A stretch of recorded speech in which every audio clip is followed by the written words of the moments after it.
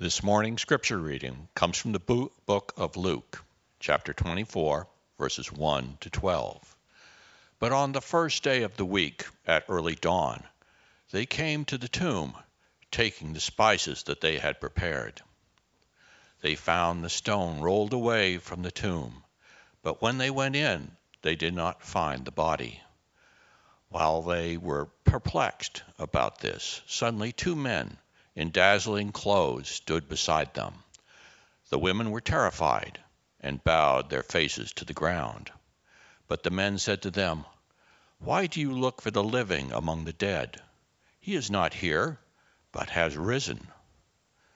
Remember how he told you while he was still in Galilee that the Son of Man must be handed over to sinners and be crucified, and on the third day rise again." Then they remembered his words, and returning from the tomb, they told all this to the 11 and to all the rest. Now it was Mary Magdalene, Joanna, Mary the mother of James, and the other women with them who told this to the apostles. But these words seemed to them an idle tale, and they did not believe them. But Peter got up and ran to the tomb. Stooping and looking in, he saw the linen cloths by themselves. Then he went home, amazed about what had happened. This is the word of God for the people of God. Thanks be to God. A few weeks ago, I explained that our worship series, which is called Easter Encounters, is all about looking through this period of time leading up to Pentecost, looking at the various encounters that Jesus, the risen Christ, had with people in the days following that first Easter Sunday morning. And as I explained, Easter is really a season. It's these 50 days between the resurrection of our Lord and up until Pentecost. So today we're going to be looking at what we can learn, what kind of lesson can we learn from this encounter of the women at the tomb when they faced Jesus. So let us turn to God in prayer. Dear Lord, we pray that in these few moments that we might learn something of the wisdom that we find in your scriptures. We pray that you would give us your spirit, open our ears and our hearts to what you would have to say to us. So speak to us, Lord. Your servants are listening. Amen. All right. There were 9 people hanging on a rope. They were hanging from a helicopter hovering over turbulent floodwaters underneath. It was clear to the 9 people hanging there that all of them were not going to make it. The rope was beginning to break. There were 8 men and 1 woman. What were they going to do? They weren't in a position to draw straws. They were hanging on with dear life. Well, as I said, they decided that one person had to go. One person had to let go. And no one could decide who it would be. How do you decide that? Finally, the woman gave a really touching speech on how she would give up her life to save the others. Because, as she stated, women were used to giving up things for their husbands and their children and giving in to men. All the men started clapping.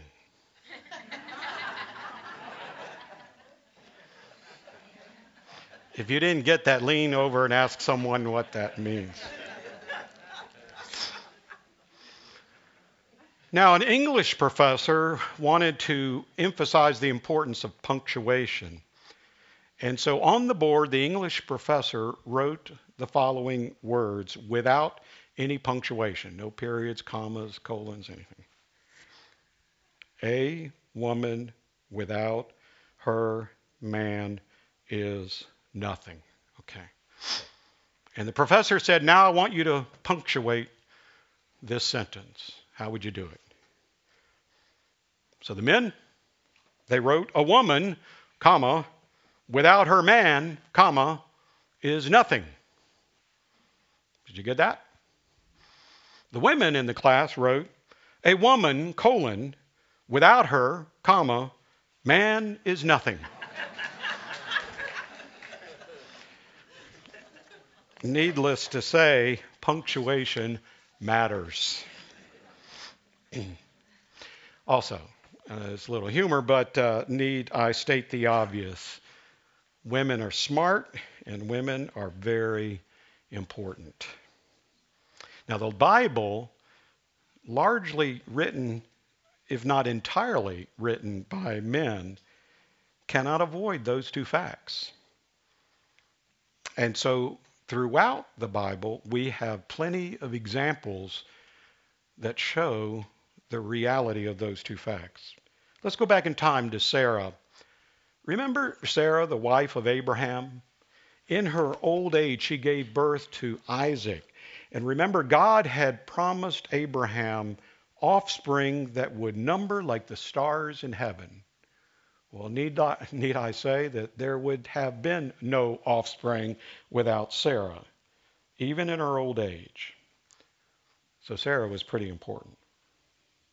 And then there's Miriam, the sister of Moses. Remember how Pharaoh was killing off all the young Hebrew children, much like King Herod was doing in the time of Jesus? Well, it was Miriam, the sister of Moses, who placed baby Moses into a basket and set him adrift on the Nile River. Now, I say set him adrift, but she kind of followed along, and she was there when the daughter of Pharaoh drew him out of the Nile. And that's why his name was Moses. He was called Moses, or he was drawn out. It was Miriam who, in essence, saved the life of Moses, and in so doing saved the lives of thousands of Hebrew slaves in Egypt. And then there's Deborah. Deborah, the only female judge mentioned in the Bible. Now remember, judges, they were charismatic leaders who were warriors as much as they were judges over disputes among the people. So they were considered to be wise, almost prophet-like, and but they also led warriors in battle.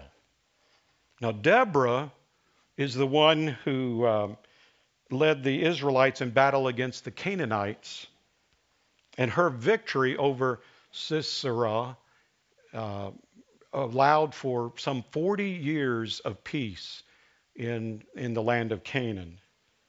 So if there had been no Deborah, there would have been no victory, and who knows, maybe the Israelites and Canaanites would still be fighting it out today. And then there's Ruth, the foreign Moabite. She was from Moab. If you recall, she married Naomi, one of Naomi's sons. And Naomi, her mother-in-law, lost her husband, and Ruth lost her husband, and the other son of Naomi died as well. And the other daughter-in-law went back to Moab, but Ruth entreated Naomi to take her with her. She was going to go with her back to her homeland, and there Ruth met Boaz and became the great-grandmother of the greatest of the kings of Israel, King David. And if you follow the genealogy, that makes her an ancestor of Jesus himself. So Ruth was a very important figure. And if you look at the book of Ruth, you find that the book of Ruth falls between the judges and the kings. It is Ruth, this foreigner, this Moabite, who bridges that gap between those charismatic warrior-like leaders of Israel and the kings of Israel, like David. And so it seems to me the Bible and God is trying to tell us something about the importance of this woman, Ruth, and how even in this Jewish lineage, there is this foreigner, this immigrant, if you will, that bridges the gap. And then there's Esther. Remember the Jewish queen of Xerxes, the king of Persia? You may recall the more recent movie, A Night with the King. Esther is the one who managed to convince Xerxes not to execute the Jewish exiles, the Jewish, the Jews that were in exile in Persia, and she saved their lives. And today, to this very day, the Jewish people still celebrate what she did at that time with the celebration of Purim, which is a feast of deliverance. But these are Old Testament women. Well, what about in the New Testament? Of course, it goes without saying how important Mary, the mother of Jesus, was. To this day, she is venerated by Christians around the globe. And she is one of the women who stood by Jesus at the foot of his cross when he was crucified. She didn't run away like so many of the men. And then there's Mary and Martha of Bethany, some of the closest friends of Jesus, sisters to Lazarus, the man that Jesus raised from the dead. There can be very few people as important to Jesus as Mary and Martha were. And then the Mary Magdalene. Remember Mary Magdalene? We still hear about Mary Magdalene today, perhaps the first person to see the risen Christ, according to John's Gospel. And the Samaritan woman that Jesus encountered at Jacob's well. It's a Samaritan woman who really teaches us the lesson that Jesus was trying to teach us, that God's love is meant for everyone. Even though he knows everything about us, we can still be loved by Jesus. And then in the book of Acts, we read about Lydia, the seller of purple goods, perhaps the first convert to Christianity in Europe. She was a Greek businesswoman who gave shelter to Paul and Timothy and Silas in the city of Philippi. Few people as important to Paul and certainly to the spread of the gospel than Lydia. And then there was Priscilla. Priscilla, who with her husband Aquila were early traveling companions with Paul and were leaders in the early church. These women were critical to the spread of the gospel across the known world. Clearly, women are important in the Bible and in God's work. Now, that was not the norm in Bible times. As much as we see all of these examples in the scriptures, it was not the norm for women to play these kinds of roles. It was abnormal. And in some places, and even in some regions of our country today, it's not the norm either. But it was, and it is the norm for God. You see, it's no accident. I firmly believe it's no accident that women were the first to see Jesus on that first Easter morning. He could have had the disciples come out there. God could have had any number of men come to the tomb that morning, but no, it happened to be the women. In John's Gospel, it was simply Mary Magdalene who came to the tomb alone. The Gospel of Matthew adds the other Mary, whoever that might be. And then the Gospel of Luke tells us that she was accompanied by Joanna and Mary, the mother of James, and the other women. So there were a number of women. So, whether it was one woman, Mary Magdalene, or whether it was two, or whether it was a whole host of them, a dozen women, clearly there were no men that arrived at the tomb in the first place. But it happened to be women. It's only women who saw Jesus that first Easter morning. And it's the women who went back to the men to tell them what they had seen, to tell them that they had met the risen Christ. But in our gospel lesson this morning in verse 11, to the men these words seemed to them an idle tale, and they did not believe them. And that was the norm at that time. The witness of a woman was not the same as the witness of a man. And so they simply dismissed them as providing an idle tale. I think God is telling us something about women and about how God sees the world. You see, women are important, every bit as important to God as men might be. And God can use every one of us, regardless of our gender, to further God's kingdom. I believe that's part of the message of our lesson this morning. I'm sure that at least one of the reasons the religious authorities so hated Jesus and eventually had him crucified was because of the way he treated women. Now, in biblical times, women were not equal to men. I think most of us realize that. You know, we still have some, I guess, some semblance of that or remains of that when you think about at that time, in the time of Jesus, women were the property of men. They were owned by their fathers. They were the property of their fathers until the woman married, and then she became the property of her husband. And if she did not marry, she would become the property of her brother if her father passed away, and on and on. It will always be a man who would be in charge of her life. And in a way, when I first started out in ministry, when we had a wedding, we asked the question, who gives this woman to be married to this man? Some of you, I'm sure, have even been to weddings even recently where that is spoken. Who gives this woman to be married to this man? In the United Methodist ritual, it's who presents this woman to be married to this man. But it harkens back to those days when the father is giving his daughter away because she was his property. In those times, a woman could not speak to a man in public. If you remember the story of the Samaritan woman, remember how Jesus comes to the well and he says, "Woman, give me a drink." And her response is how is it that you, a Jew, ask a drink of me, a woman of Samaria? Did you get that? How is it that you, a Jew, she doesn't say, how is it you, a Jew, ask a drink of me, a Samaritan, which alone would have been reason for them not to be talking, but she emphasizes the fact that she's a woman. How is it that you, a man, ask a drink of me, a woman of Samaria? We're in public here and you're talking to me. How is it that you're doing that?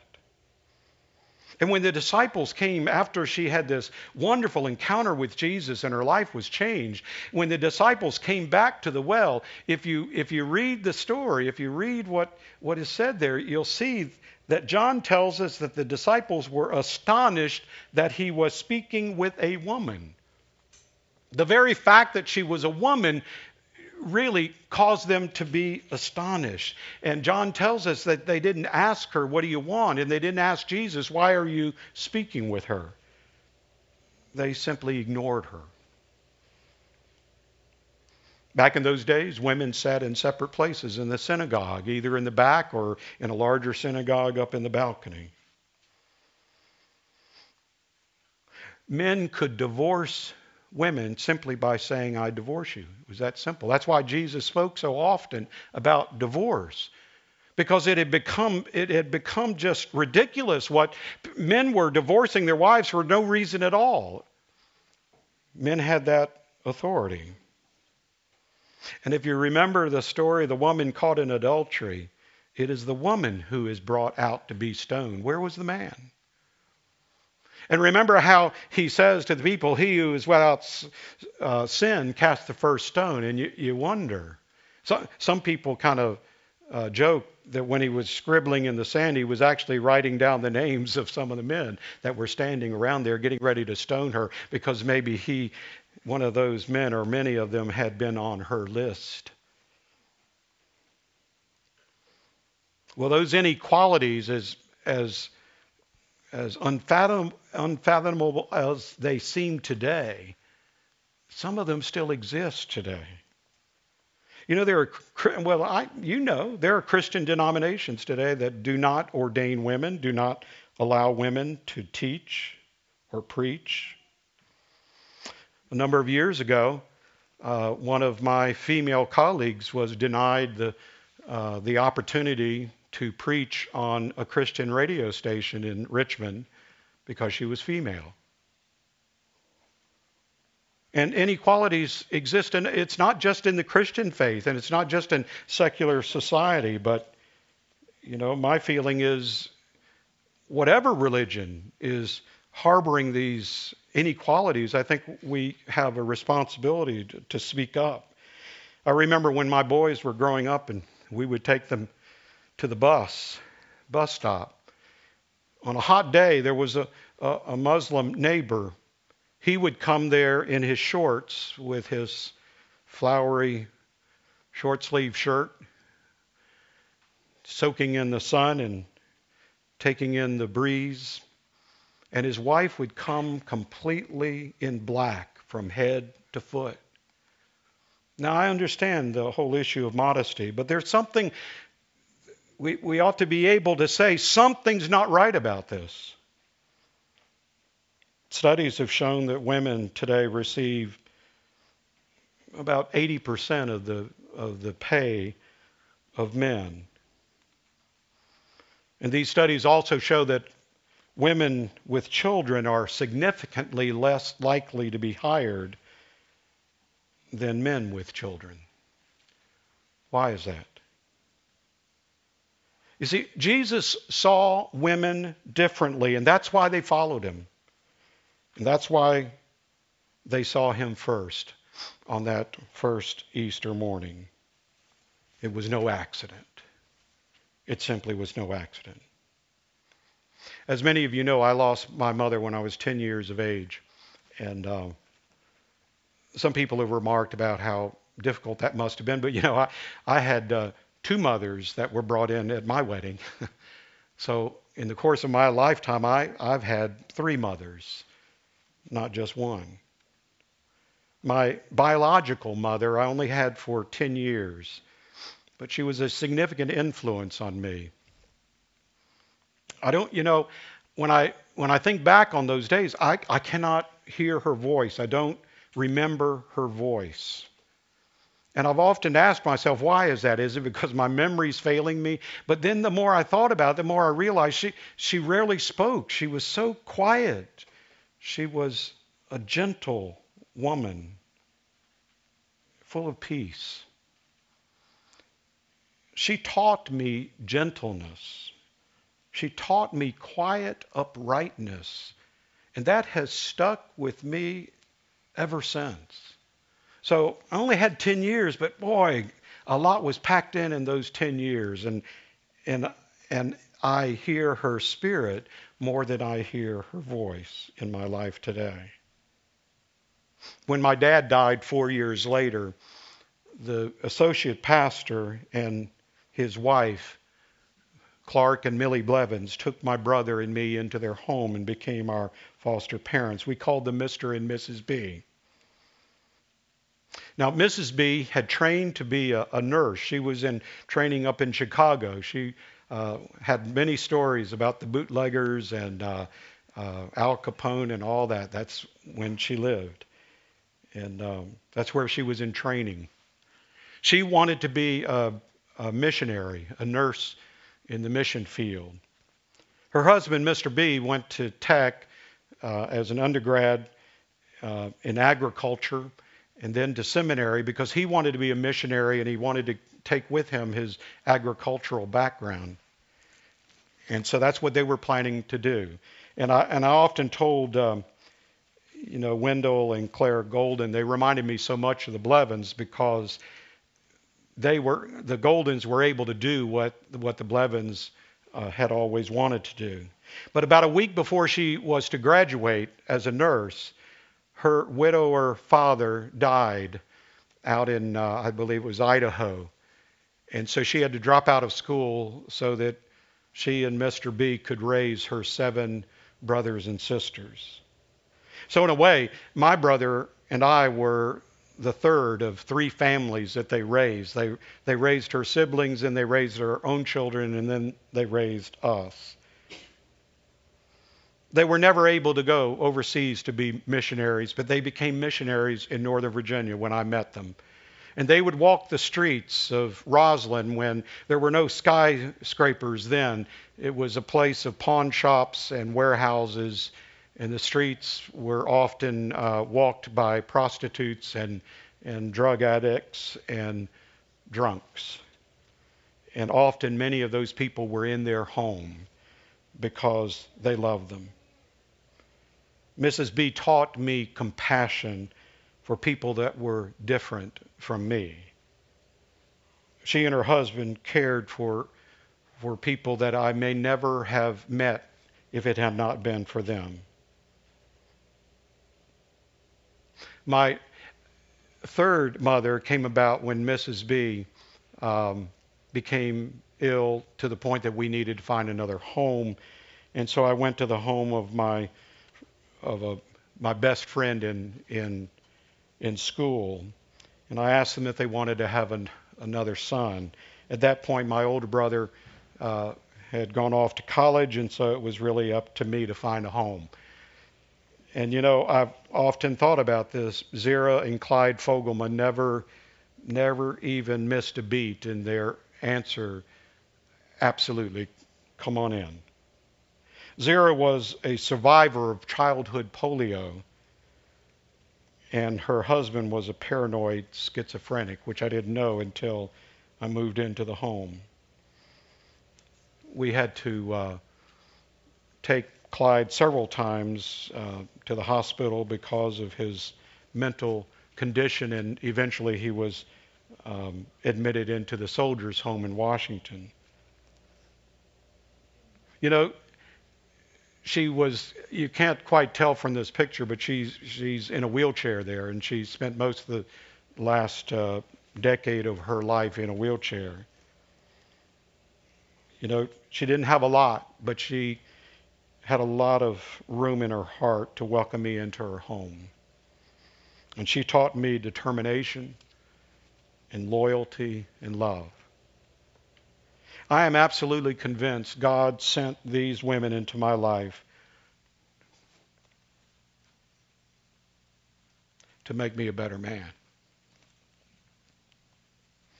Now, you may have had such a mother in your life, but whether or not you did, I can't help but think that women have been sent into your life. Whether you're a man or a woman, women have been sent into your life to make you a better person as well.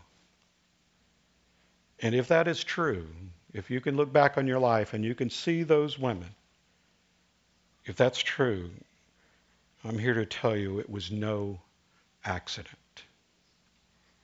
Happy Mother's Day. Let us pray.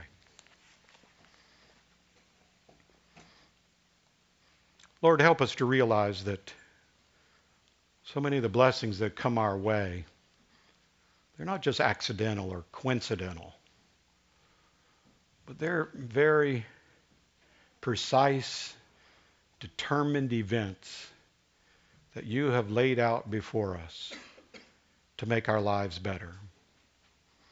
So help us, Lord, to be grateful, to live our lives in an attitude of gratitude. Thank you, Lord, for the mothers, the women you have sent our way to make us better people. Amen.